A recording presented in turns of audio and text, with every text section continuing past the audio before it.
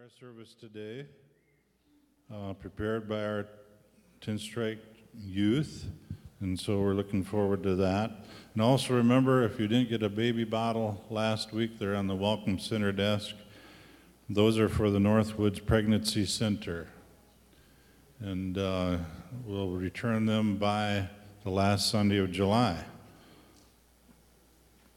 And then also, we have our building fund giving opportunity here report. We're coming right down the home stretch here. We're going to be doing some final things that we didn't get done originally, but then also we have some maintenance things on the 68 building, the one built in 68, and then also the sign, the highway sign that we're going to have, and I think we have a picture of that. It's a Photoshop type picture of what that will look like, which we can put scripture on, which it's going to be an outreach to the community. Things like, we would have had that Brother Gerald was going to be here this week, those kind of things. Hundreds of cars come past. And this is an opportunity for you to sow a seed into this. As you can tell, we're down now to we started out $35,000, now it's just less than $5,500 left. So that opportunity, if you would like to sow into that, it's still there. There is a scripture we have this morning from Proverbs 3:27 and 28 from the Personalized Promise Bible that my mom uses a lot. And by the way, Mom is back today. Grandma's back.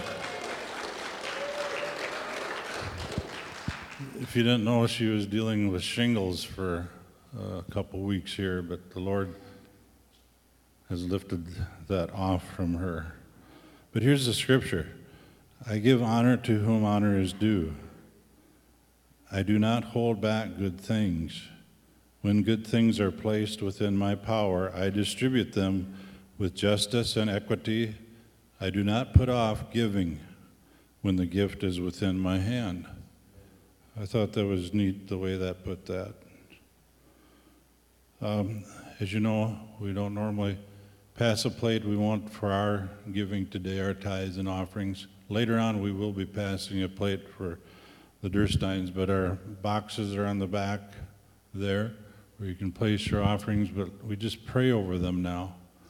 In Jesus' name, all the funds that are sown into your kingdom work, Lord, given from a cheerful heart.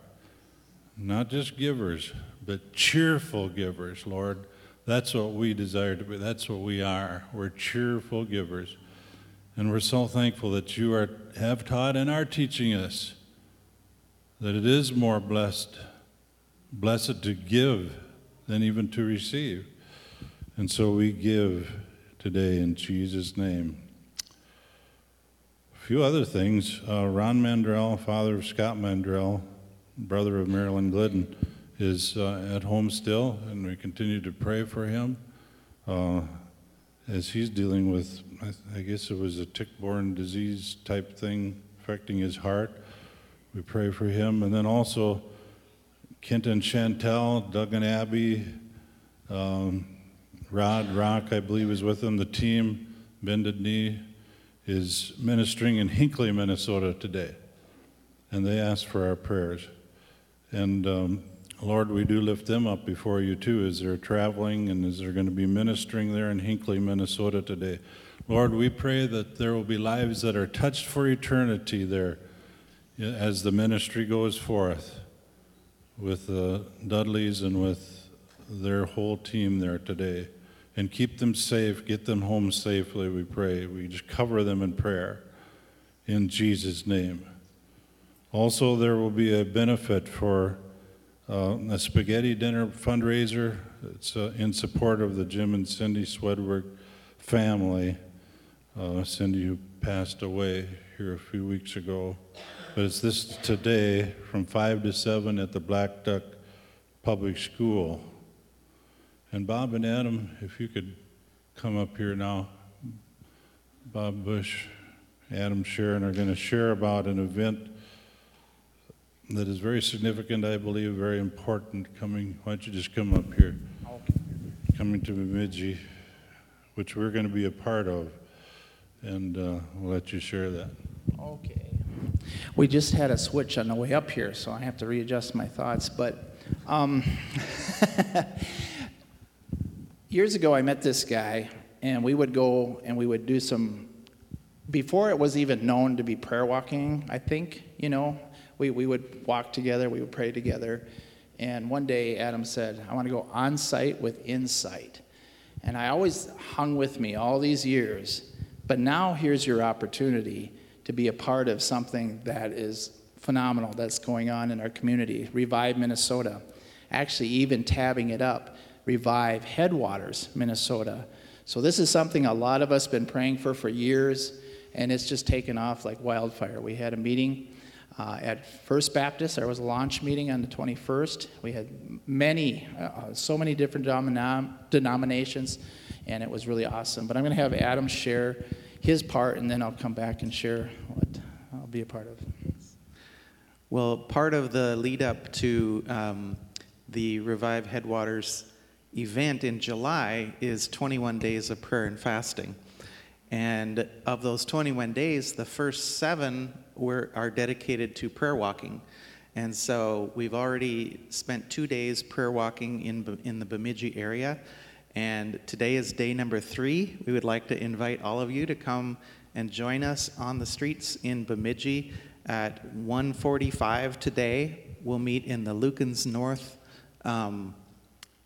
parking lot as we start out.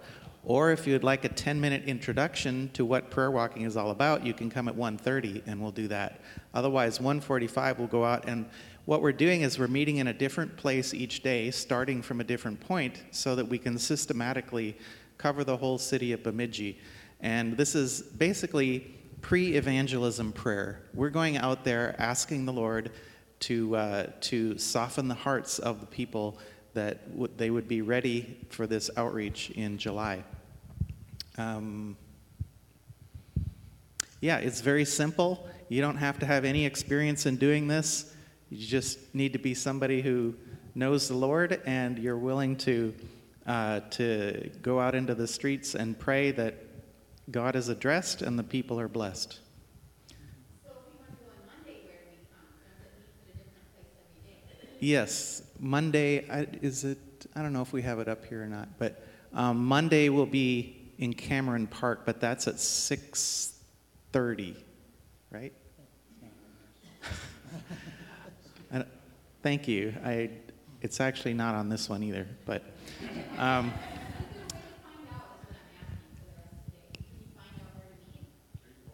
yes, it's if you can find the Revive Minnesota Bemidji Headwaters Facebook page.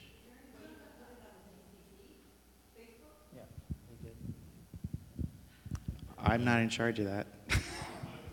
We probably can do that, but also we can send it out in an announcement that we can put on the email and Facebook, Yeah, we could put it on the Facebook page. Okay, that'd be great.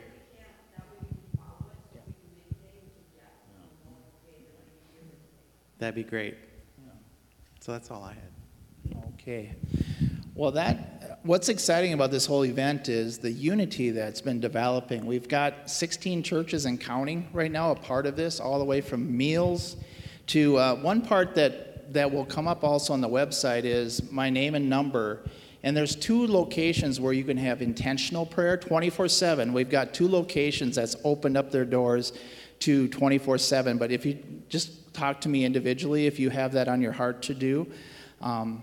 And so that was one of the segments. And then what Adam shared is just powerful. I mean, I've been on those prayer walks. Please come if you can. This is I don't believe this is a one-shot deal. There's 21 days of prayer and fasting, and it takes 21 days to change or break a habit. Why not, when we have intentional prayer in the entire Northland, why not bring that change and revival in our own personal lives so that we can change the world? And Gerald, you came here at such a time as this. We're going 28 days, Gerald, and we're going to have meetings every night all the way from prayer walking And then this is what we'll get into. Our church has been blessed with the opportunity to launch these prayer and worship nights. And it's going to start on the 29th from 6:30 to 8 every night, but there's going to be a different church every single night. And they'll have their worship flavor, and then we'll have some prayer breakout sessions where we pray for revival for our community. So as you can see, 31 years of being here, myself personally, seeing the opportunity, and they're preaching, this is not a flash in the pan. So we also are talking about the remnant at the end of all this too. How does this look? And I know God's going to start stirring in people's hearts. Whatever part you can be, if you can sit at home and pray for revival, intentional prayer is happening in the Northland right now. The fire of God is here right now, and it's go time. It's go time. It was go time some 50 plus years ago. It was go time. Follow the fire. The fire of God is being released to our communities. Grab a hold of it. Say, well, I'm too busy. I can't do this. That's not my thing. Try it out. Check it out. Do what you can, because there's a part for everybody in this. Okay, and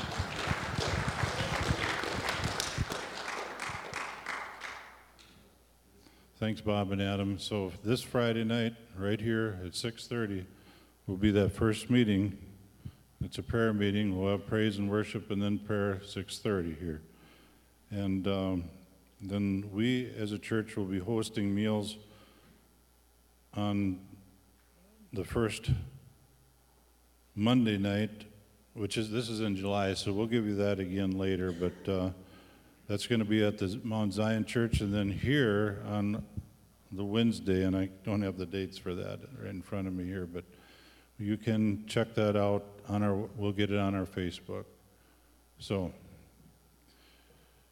thank you, Lord. Brother Gerald, I'm so thankful that you're here with us today, and your new wife Shirley, and Steve also. Gerald, I remember him walking through the door over 30 years ago here. That's when he was quite a young man yet, in his 50s. You were like in your 50s when you first came here. And he's been an example, he and his wife Beulah, and now I'm sure Shirley will be also just examples to Joyce and I know, and to probably many of you. I know many of you have been blessed at Strawberry Lake, and where there were camps all summer long. We had a lot of youth camps there, but also our folks going there during the summer, and always very blessed.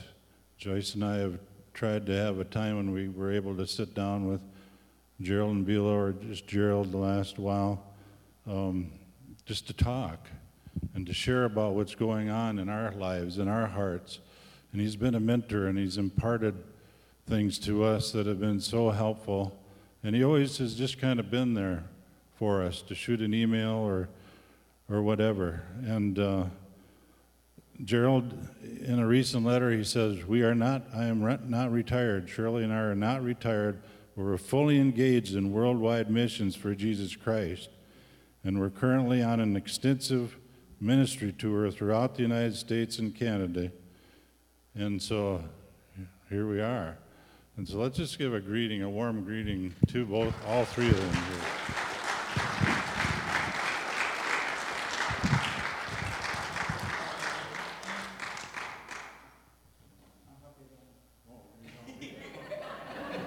There you go.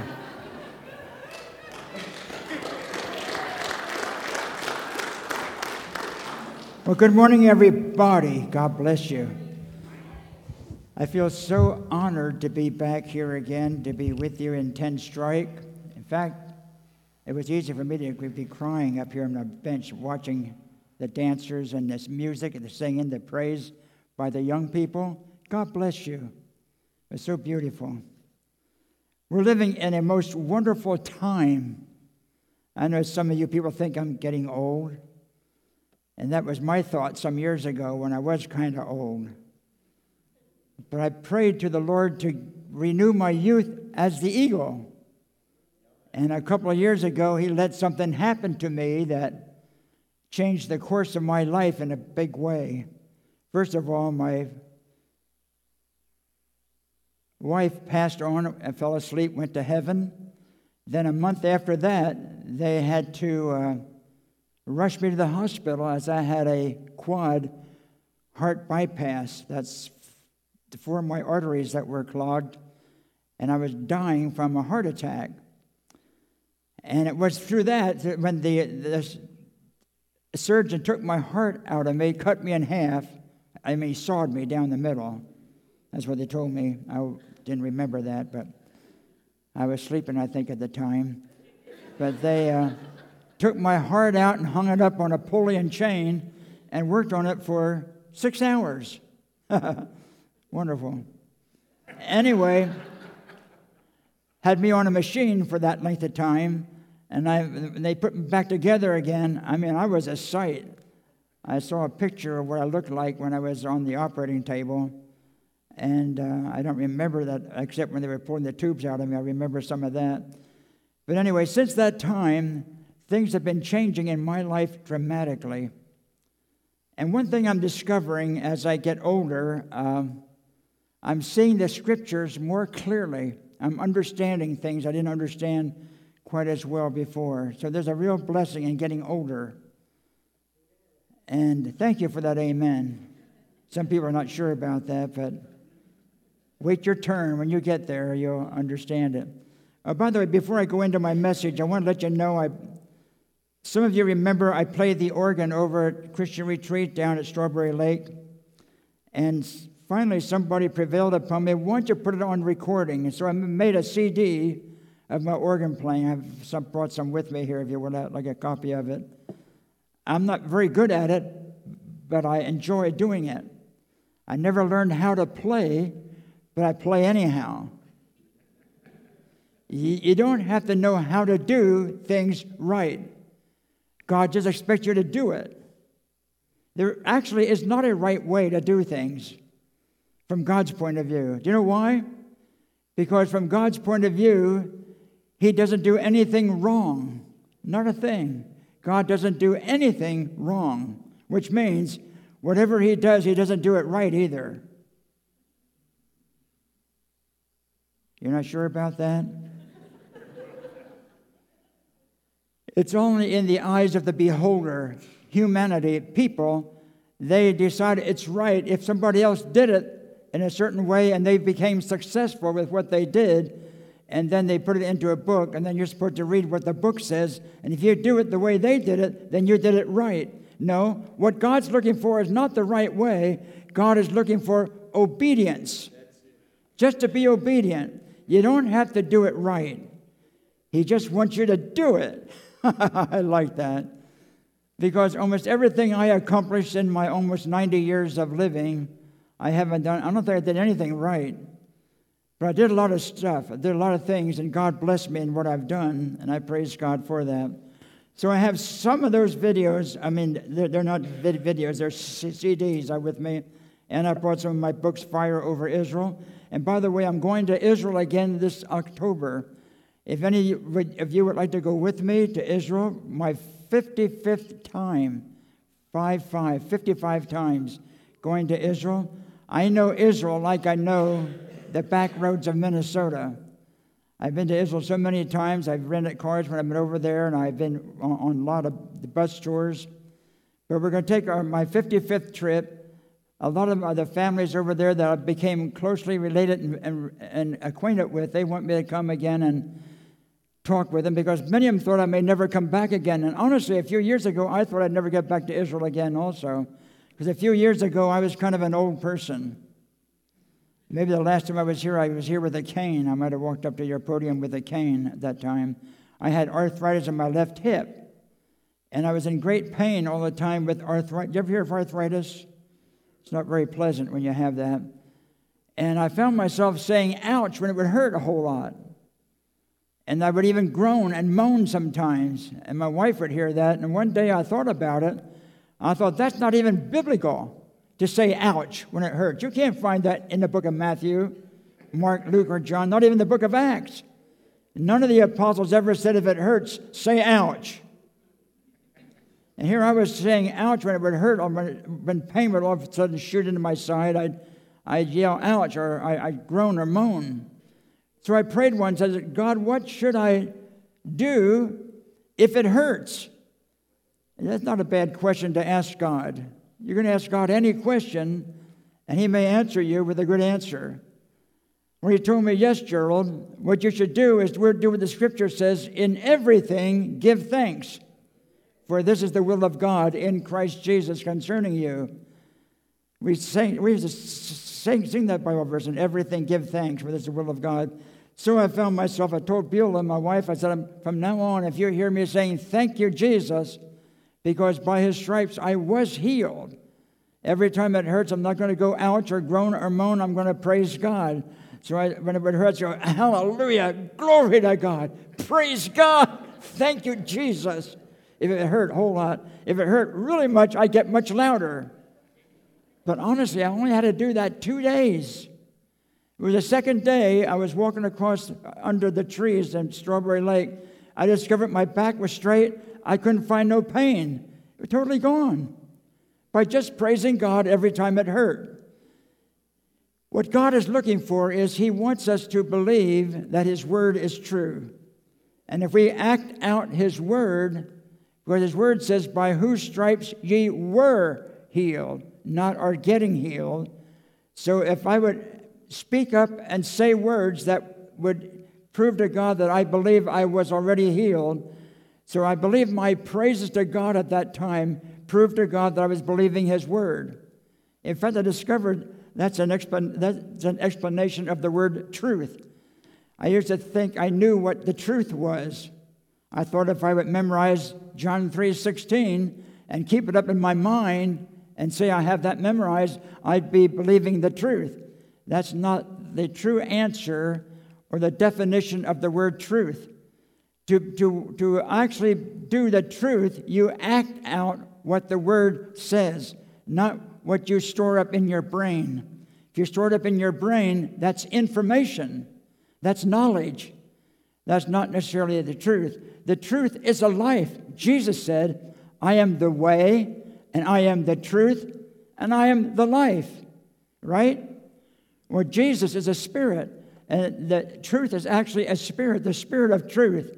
And so when you act on what you believe, while you're acting it, while you're doing it, you're doing the truth. The truth is an action. It's not knowledge. It's not information.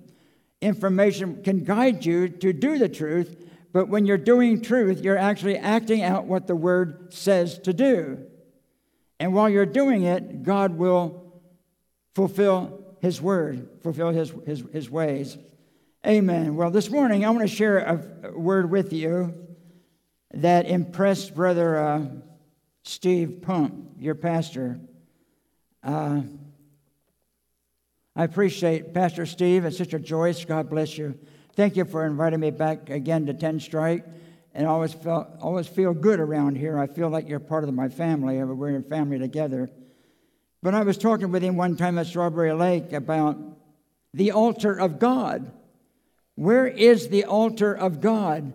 Because in my many years of ministry at Strawberry Lake and in Florida and all over the world, in fact, I see so many preachers. They preach the Word of God to the congregation, and then after they're done preaching the Word, they say, now, after we receive the offering, or we're going to let some of you be dismissed if you want, we're going to have an altar call. Going to bring you to the altar, and we're going to pray for you, and God's going to bless you. So the preacher is like God to the people. And that was beginning to bother me the older I get. I'd see that over and over again because I'd see the same people come to the altar year after year, maybe even week after week. And I thought, that don't seem to be the most accurate truth, to have the altar between the podium, the pulpit, and the congregation. So people think that they want to wait till the preacher got done talking about God's Word so they could have God to bless them at the altar. Come up to the altar and be blessed. And God began to reveal to me and show me where the true altar of God is located. Are you ready for this? The true altar of God is not in that space between the front row and the podium. But I want to give you some scripture to back that up. I have some scripture jotted down here. And what caused me to study that particular truth is the word that I found in John. I have it right here. I have it jotted down here. In John chapter 6 and verse 28, the disciples and Jesus were having somewhat of an argument when they were telling, or when Jesus told the disciples not to worry about what clothes they should wear, what kind of food they should eat, that God would take care of them.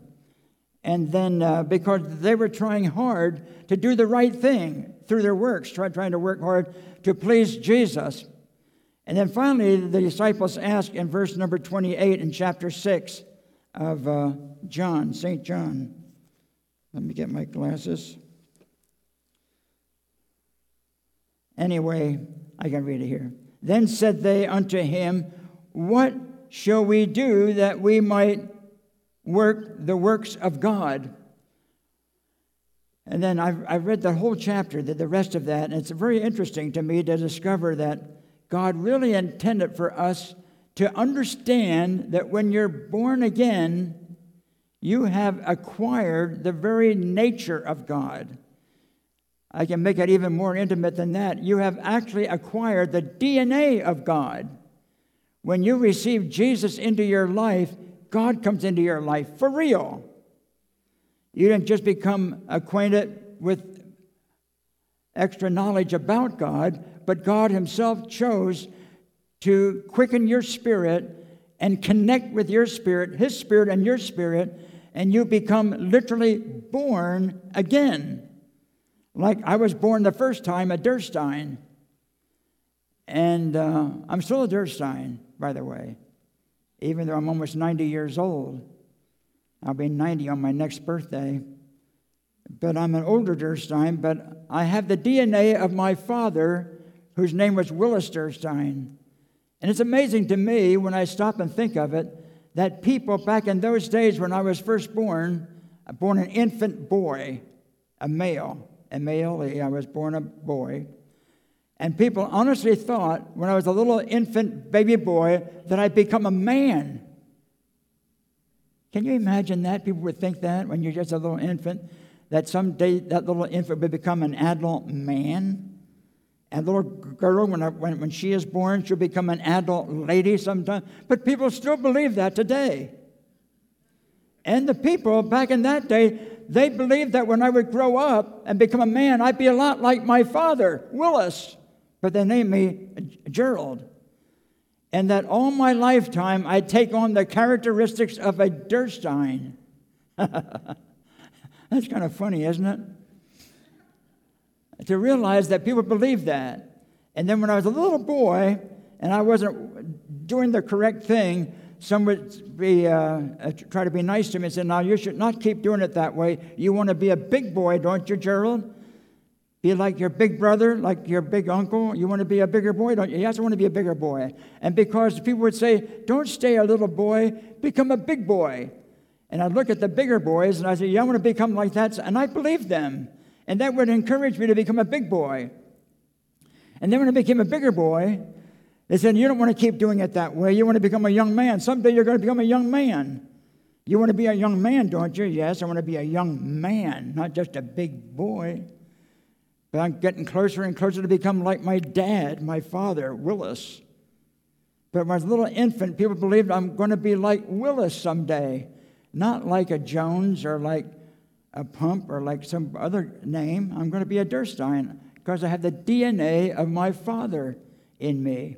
So why do we think it'd be difficult for us to believe that when we became born again, that we may have acquired the DNA of Jesus? Are you going to allow yourself to believe that someday you can actually become like Jesus while you're living here in Minnesota, where you're required to pay taxes? I think most of us believe that we can become like Jesus when we get out of here and go to heaven. Maybe in heaven we could become like Jesus, but I'm not sure that's what God's plan was.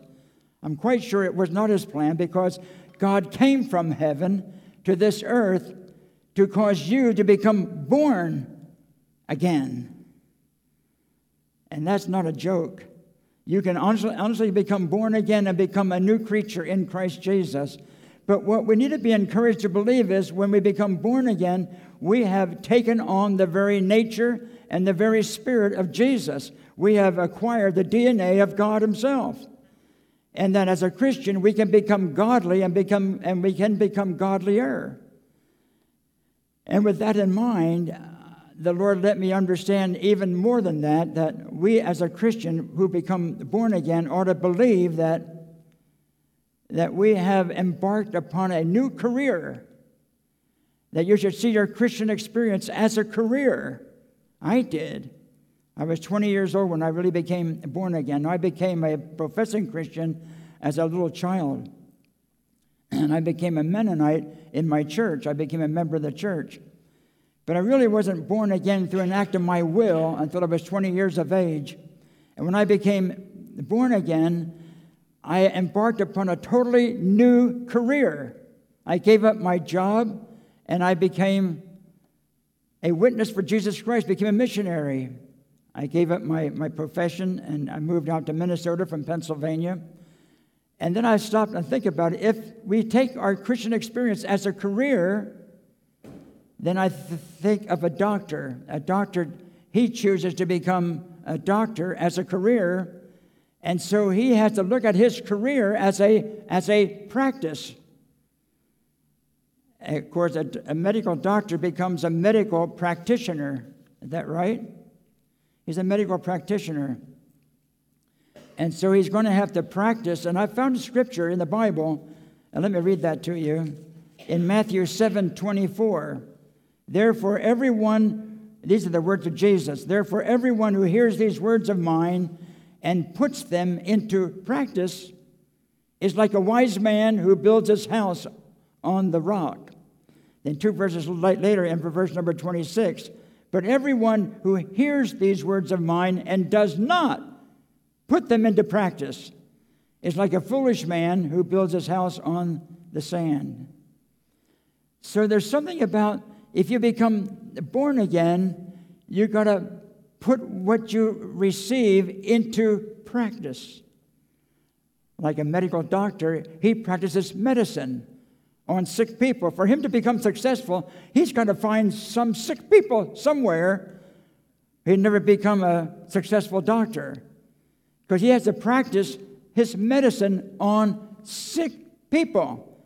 Then I wondered if becoming a Christian is a career, and if we have a practice, what would be our practice? Are you ready for this? Our practice would be our faith in Jesus.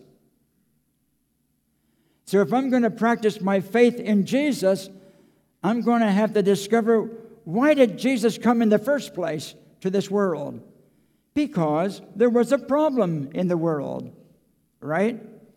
That's why God the Father sent his Son, Jesus Christ, into this world to save the world from the sin and the debauchery that humanity was involved in. And so if I believe that Jesus comes inside of me and I take on his DNA, his nature, I will want to do the same thing Jesus came to fulfill in the first place. He came to be an answer to the world's problem. And so if I'm going to practice my faith in Jesus, I have to understand what I have that I can practice with. What is Jesus Christ? Well, I found out that Jesus Christ is holy in character.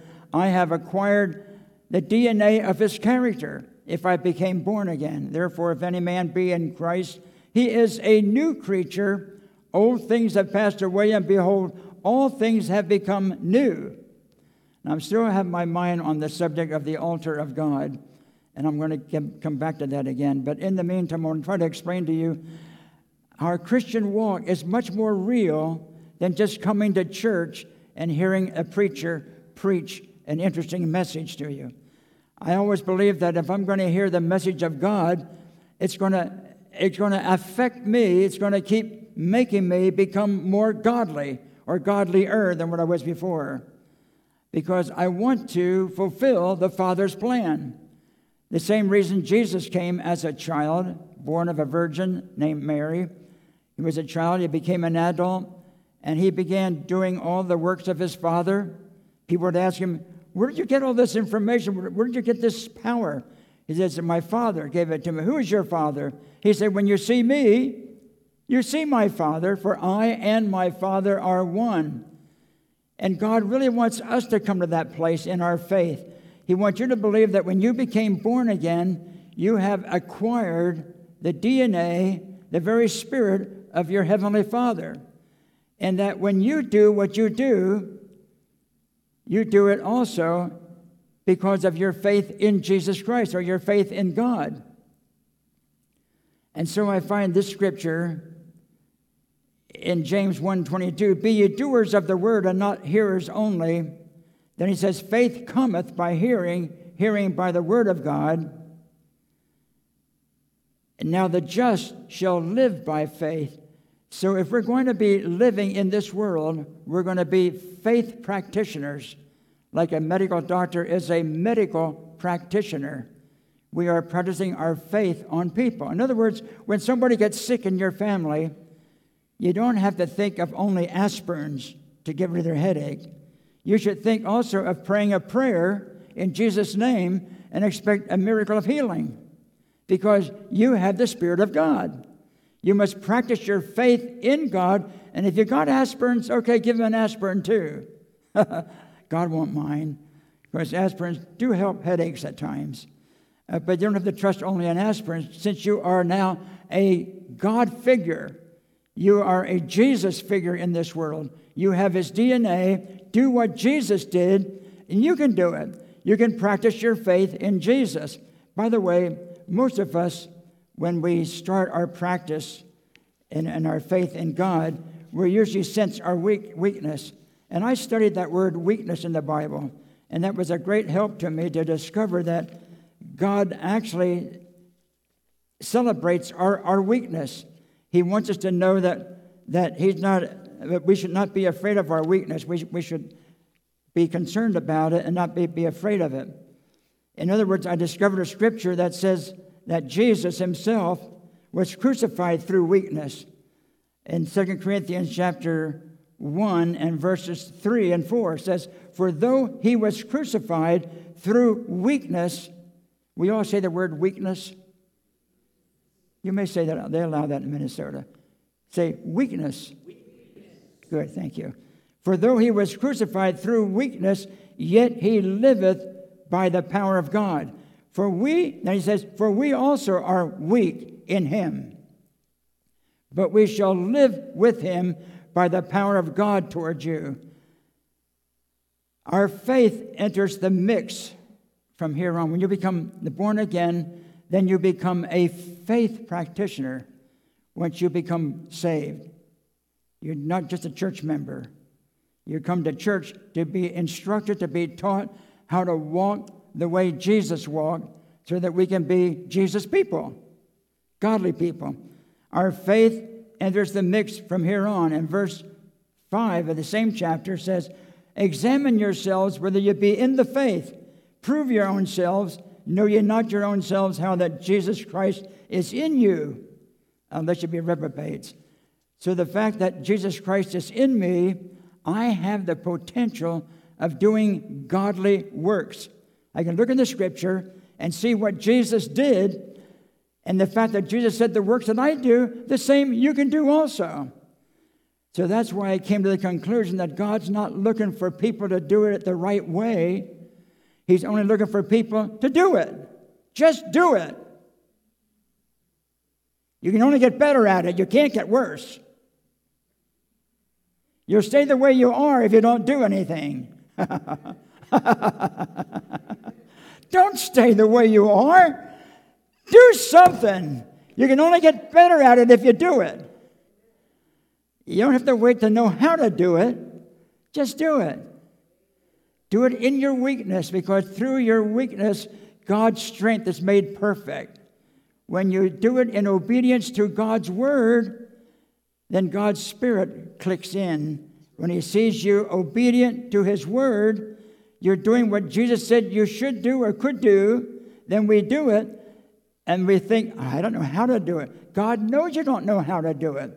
That's why he chose to come inside of you, anoint you with his Spirit, so he could do it through you. You like that? That's so helpful.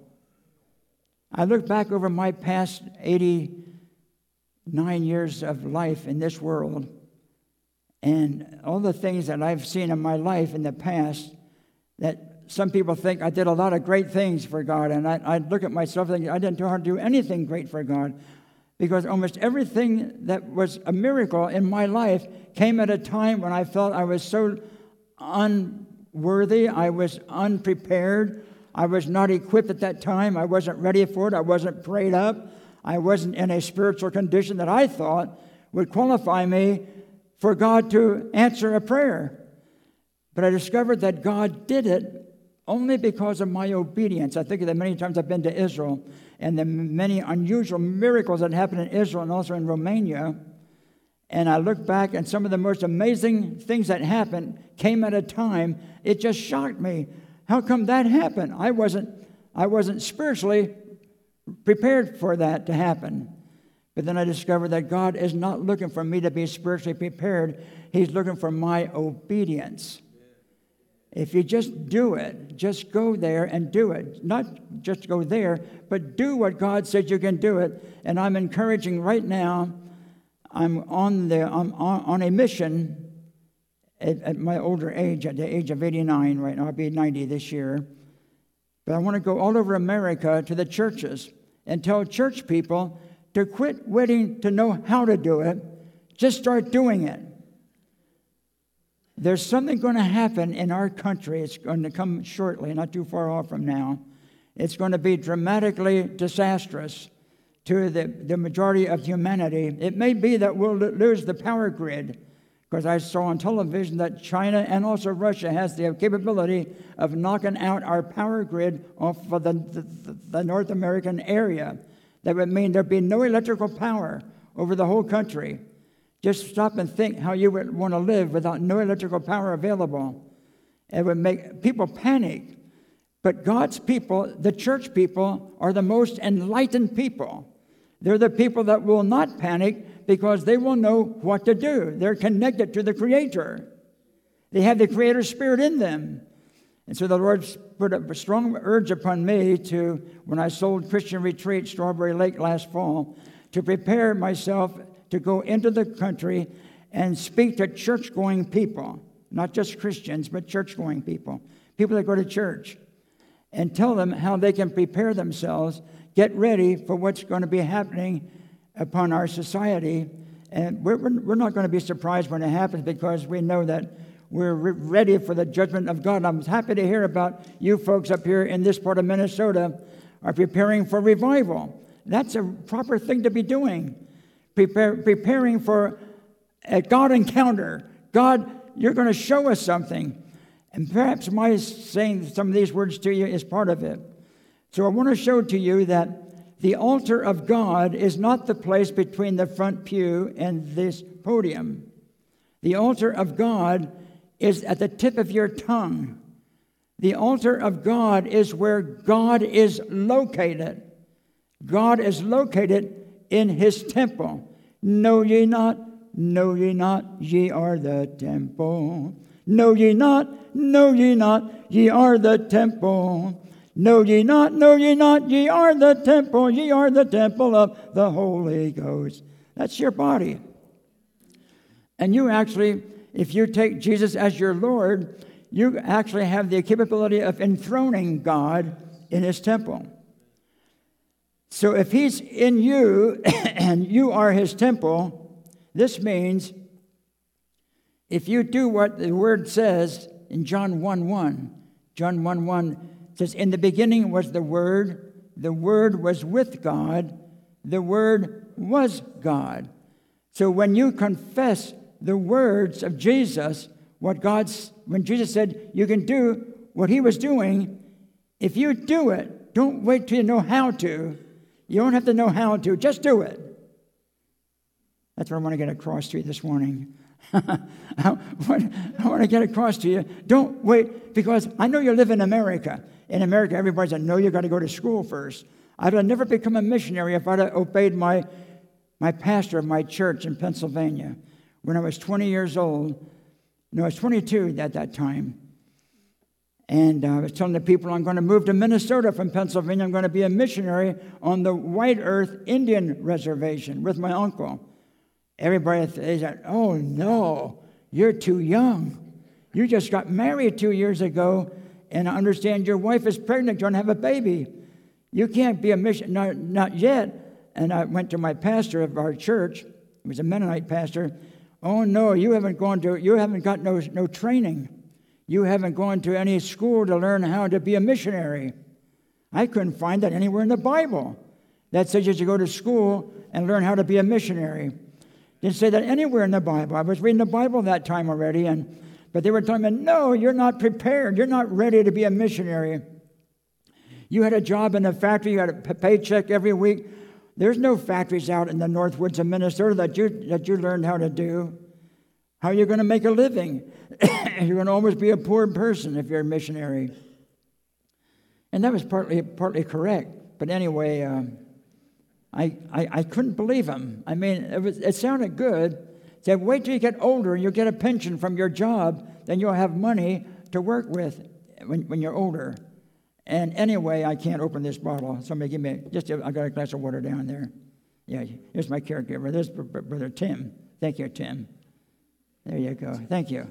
My 3 fingers are sleeping on my right hand. I can't get them awake. That was for me. So my voice won't tickle when I'm talking. But anyway, I'm excited about what I understand today. And I'm most excited about the fact that God has invested within me His own DNA. That actually I believe I'm becoming more and more like Jesus and less like Gerald Durstein. Gerald really is his problem, and he knows it. Me is me problem, but me don't panic anymore now because me has learned who me answer is. Me answer is Jesus Christ, and me knows where He's located. He's in my heart, into my heart. Come into my heart. Lord Jesus, come in today. Come into. You ever hear that song? Did you ever wonder what He's doing there? But do you believe He's alive while He's in your heart? You should think about that. What's He doing in your heart if He's there? He's waiting for you to acknowledge that He's alive. Alive, alive, alive forevermore. My Jesus is alive, alive forevermore. He's alive. Honestly, He is. But He can only prove that He's alive if you will do what He says you should do. Can you all say, do? do. Come on. Quit being the way you are. Quit staying the way you are. Quit being the way you were for so long. God wants you to change and become what He wants you to become, because He is dwelling in you, and at the tip of your tongue, when you do or speak the words of what Jesus said you can do, you're going to see the hand of God, even in your weakness. I found so many scriptures where the Apostle Paul talked about his weakness, and he overcame his weakness by just doing the will of the Father, doing the works of God. I think I have some of those scriptures jotted down here, if I can quote some here for you. For in Proverbs 2 and verse, it's Philippians 2:13. For it is God which worketh in you, both to will and to do of His good pleasure. Verse 14 says, do all things without murmurings and disputings. Then he says in 2 Corinthians 12 and verse 9, my grace is sufficient for thee, for my strength is made perfect in weakness. Most gladly, the Apostle Paul said, will I rather glory in my infirmities, so that the power of Christ may rest upon me. Therefore, I take pleasure in infirmities, in necessities, in persecutions, in distresses, for Christ's sake. For when I am weak, then am I strong. That seems so impossible to believe that way. In fact, in Hebrews chapter 11, after the writer of Hebrews talks about all these great men of faith in that chapter, then after he quotes about what great warriors they were of faith, the apostle declared, "His out of weakness they were made strong." So I'm saying this, be willing to admit you're weak. The weak part of you is your humanity. When you became born again, you're not only human anymore. You have divinity inside of you when Christ comes in. So if you always keep saying, "Well, I'm only human," that's not totally the truth. You are human, but you're also godly when Jesus Christ comes in, when you became born again. So you have divinity in you. So what do you trust in the most, your divinity or your humanity? Well, nobody's perfect, We all got our faults. How many times you hear that preached? We all have our faults. Nobody's perfect. Look, don't tell me that, preacher. I knew that before I came into this auditorium, that we have our faults.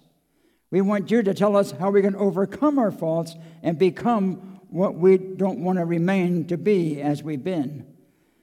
So God has allowed us to have this. And here the Apostle Paul says in 1 Corinthians 2 and verse number 3, he said, "I was with you in weakness and in fear and in much trembling."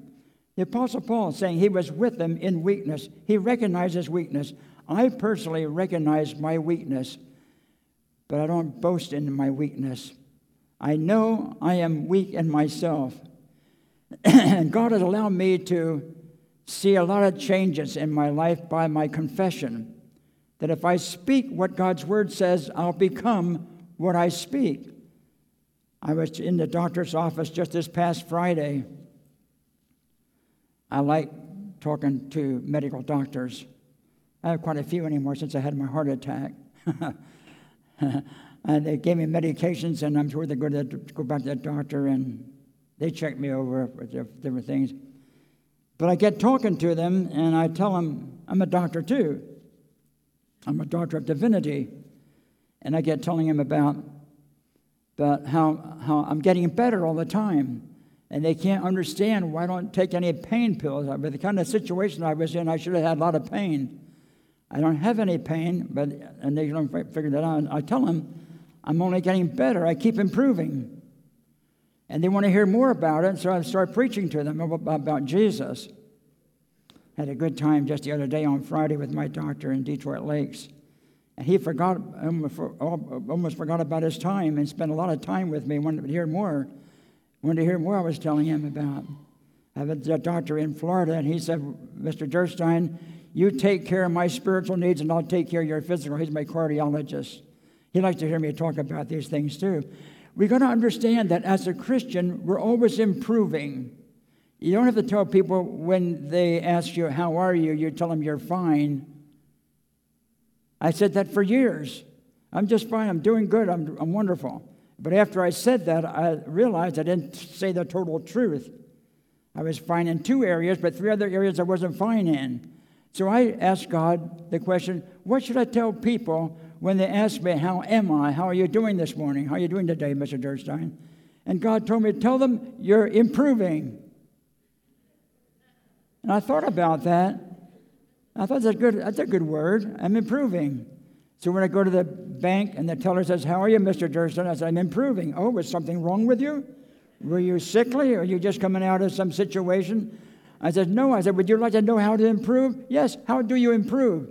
I tell them, "Stay alive." I said, "We improve with age." "Oh, you mean kind of like wine?" "You got it. That's true. However, you got to stay connected to the vine. Do you know who the vine is?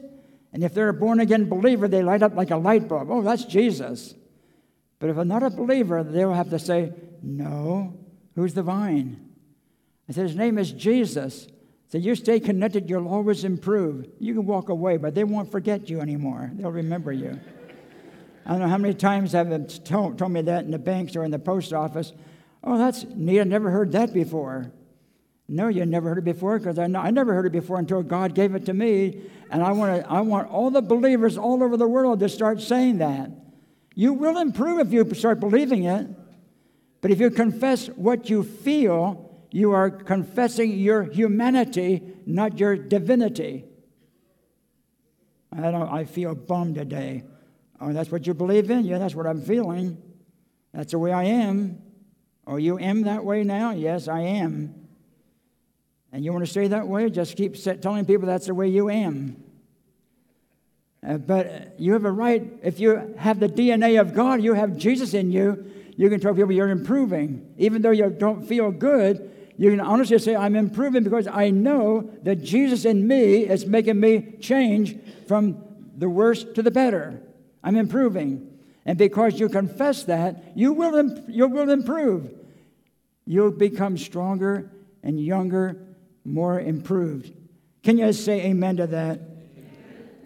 Coming back to the altar of God again, I want you to understand that no matter what happens in the world, if the negative starts getting greater and greater, start understanding that God's power is at the tip of your tongue, because you're a believer in Jesus and you have divinity that you're coping with.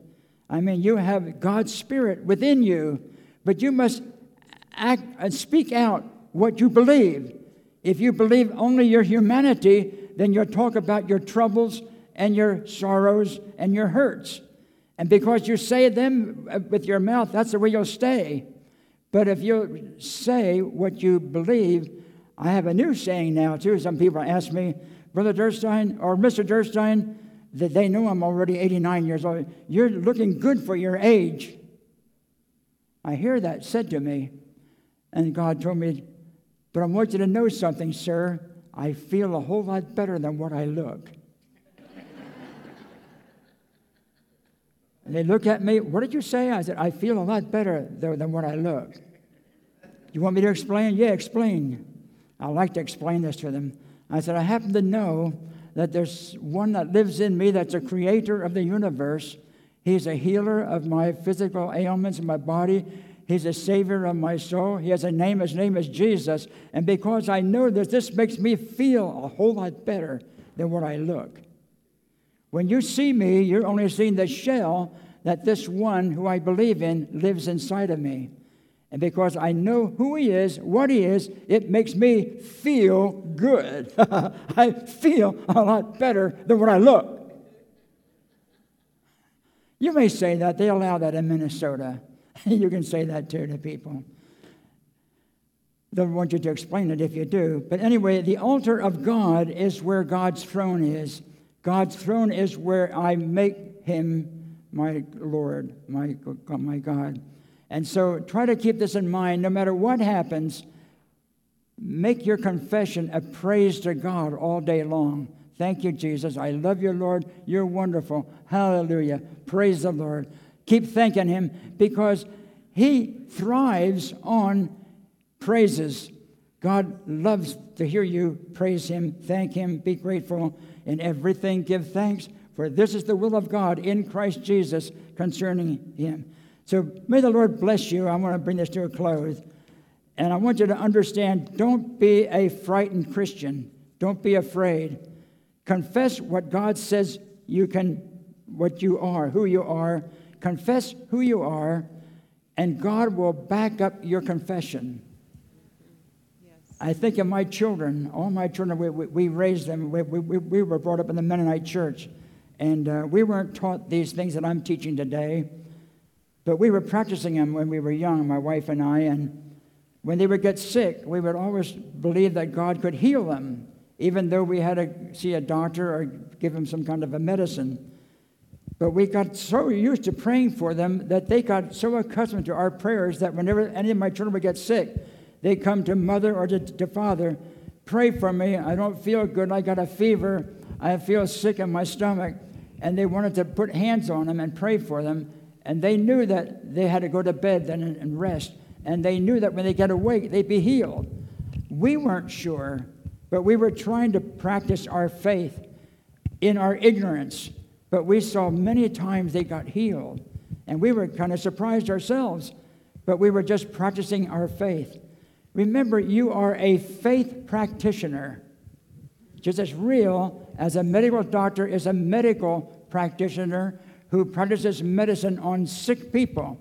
Christians thrive on problematic people. If you want to be a happy Christian, you've got to find somebody with a problem. Some of you are married to one. They're not that far away. And you can practice on the one you're married to. You like that thought? Come on. If they're complaining all the time, cheer them up. Cheer them up with some joy. Cheer them up with some faith. Cheer them up with some peace or some love. You got it. You have Jesus. He is the answer to every problem. And He dwells in you. He has quickened your spirit. You are now marinated with the Spirit of Jesus Christ when you became born again. Try to believe that. And then just keep on doing the right thing. Don't wait for you to know how to do it. Just do it. You can only get better at it. You cannot get worse. It's not possible to get worse if you do it. If you do it, you can only get better at it. That's an important thought. Think about that. Thank you, Father. Thank you for the joy of understanding. Give us understanding, Father. Help us to understand and be willing to be a practicing believer, that we will do what you said we can do. We will do it because your word says we should do it. You said, in everything give thanks, and we will give thanks. Even though it's hurting in our hurtful manner, we will give thanks, expecting Jesus, your word, to be fulfilled. And we give you thanks that you'll bless this congregation, bless every mother, every father, every boy, every girl, and help us to be willing to get off of our blessed assurance and quit staying the way we've been and become what you are making us to be. For you're making us to be an example of your righteousness, example of your goodness, example of your holiness. We give you thanks, Father, for the joy of living, walking in your ways, and we'll thank you for it all in your precious name, Jesus. Amen and amen. God bless you. Thank you for letting me share with you. I want to say, too, that I'm so grateful that God blessed me in my older age to find a wife. I was single for 2 years. And I thought, a man at 89 years old, he could not fall in love again. You don't mind my telling you this real quick? You can't fall in love. I thought I couldn't fall in love. I don't even know how to fall in love. I don't know how to do it. It's been so long ago since I did that. And I thought, nobody's going to want this old man. I'm too old. Until I met an old Episcopal priest, Episcopalian. He was visiting us in Florida, and he said, Brother Durstein, just because you're 88 years old doesn't mean you're too old to find a wife again. I've known some men that got married in their 90s, and they're happily married for the rest of their lifetime. Don't think you're too old. I said, you're the first man that told me that. Because I've been thinking nobody's going to want a man my age. No, he said, there's somebody out there that'd be happy to be with you, and keep thinking different. And I began to think different. And I thought, but how in the world would I approach a woman at my age? I don't want to say you're kind of cute. I think I love you. That doesn't fit my mouth. And then I had to pray about it. I said, Lord, show me what should I say. Because there's one woman I was kind of observing, but I was quite sure I was way too old for that woman I was observing. But I knew her. And I had some other women that were kind of interested in me, I could tell. And they were bothering me. And I don't want to get bothered too many more years. I want to get rid of that bother. And so the Lord told me, He gave me a word. Use this word, Gerald, when you meet that woman. Well, I like that word. Would you like for me to give that word to you? But you've got to be at least 88 years old to use this word. It won't work if you're much younger. He gave me a word, and then I had the nerve to ask this woman out for a meal at a restaurant. And she went with me to get a nice steak restaurant, a meal, which I paid for. She was very nice, but I didn't have the nerve to use that word the first time. And I thought, well, I'm going to try it again the second time. So about a month afterward, I asked her again to go to the same restaurant. And this time I was going to try to have the courage to use that word that God told me to use. Because I didn't want to say, I think you're cute, I think I love you, I think we ought to get interested in each other. I didn't know how to say that. But that God said, don't use those words. Here's the word that you use. You ready for it? So when we were eating our meal, I looked at Shirley, that's her name. I said, Shirley, do you think we are compatible? Whoa! That's the word, compatible. Now, some of you don't know what that word means. She didn't say any answer for a while. She just looked at me. I said, do you know what that word compatible means? And she shook her head, yes. I said, do you think we're compatible? And she said, yes, I think we are. That's all I had to have. Then I knew we were ready to get married. then I already had a date set. I said, this date, on March the 12th, I think we should get married. Is that all right with you? It's kind of quick, she said. It was only 2 weeks later.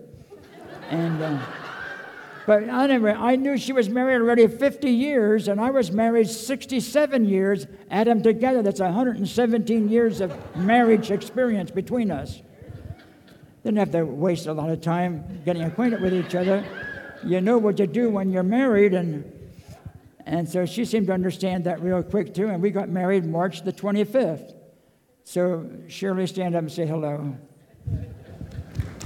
God bless you. Thank you very much. Excuse me for being so long on this sermon. I held your people up here, so thank you. Thank you so much. I'll say a little bit more in just a moment, but if we have our ushers come forward with our offering plates, we are going to receive an offering for the Dursteins, and I know they're involved in ministry in Israel and in Romania and many other places, actually.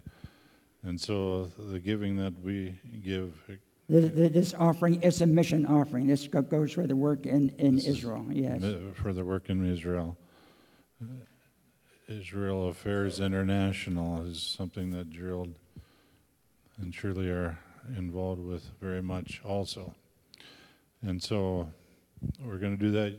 If you make out a check, make it out to 10th Strike Community Church, and then we'll gather those together in one check for them. So we'll let you go. We'll give you just a moment to write out checks, I guess. But also, I was going to clarify. This is Tim, not Steve. Tim. And wow, there's so much to chew on from that message, Brother Gerald. We are going to have that in a couple days. That'll be online, maybe even by tomorrow, so that you can hear it again. That's one of those messages that to listen to again and again. I think you can go now and receive those. So I have it on my heart to have prayer for you. As I was sitting there, Lord, what do you want me to do? And you know what Gerald was talking about, being obedient, that is so good. It is so important, faithful, to be faithful. That's right. Every day in obedience, just, Lord, what do you want me to do? That's one of the things he's doing in us, I believe. He's speaking to us what to do when I get up in the morning. You know, each day, and then planning a week or a month, but each day. Well, right now, I believe we're to pray for you. And Jim, are you here still? Jim Landis? Would you come up here? And then we'll have all of you stand with us. If there are others that would like to come around, and we can come behind the Dursteins and in front here, we'll just let you stay right where you are. Well, thank you. Thank you. But we're going to just have a prayer. I'm going to have Jim lead. Jim's father knew Gerald well. In fact, Brother Gerald was in Jim's home when he was growing up. Had meetings there, I believe, and his father Mark. The book Following the Fire is really a good book, and it tells about all these things that happen. And by the way, the music, how do we get that? Do you have them with you? They're in the back? Okay, so if you want one of those, it's on the Welcome Center table. You'll be back there. But I'm going to have Jim lead us in a word of prayer over you here now for these days, for this Gerald told Joyce and I last fall when we met with him that he has a new mission now. They had sold, we're selling Strawberry Lake, but now there's a new mission. And we saw some of that right here today. And I can so see that there's a new fire that Gerald is refired, rekindled for this part of his life, and now his wife Shirley. And we're thankful for Tim as well and his role. But Jim, lead us in that. Thank you, Jesus. Amen. Thank you, Lord. Amen. Not by might nor by power, but by my Spirit, says the Lord. I just thank you so much, Father God, how you using your servants here. So we just add the blessing to Gerald and Shirley now. As they have come here and shared and given of themselves, we give of what's inside of us to them. In Thank you, Jesus' name. Amen. May peace and safety and the Spirit of the Lord just rise up in greater measures. As much as has been great in the past, the best is yet to come, Amen. says the Lord. Yes, amen. Yes, In it is. Jesus' name, and we just impart that. And we thank you, Father, for it. In Jesus' name. I'll take this word that's been sowed into our hearts here. May we guard it, respect it, and water it by the Spirit of the Lord. You help us, Holy Spirit, we ask. In Jesus' name. Thank you, Amen. Jesus. Amen. Thank you, Jesus. Everybody in agreement Praise the said, Lord. Amen. Thank you, Jesus. Amen. Thank Hallelujah. you. Thank you, Jim. I'm going to God bless have you. Brother Gerald and Shirley come with me, and Shirley, you can go to the table then, and Gerald will come and we'll have you greet the folks as they leave here, and just God bless you all and keep you in this week. Give it just a moment to get back there.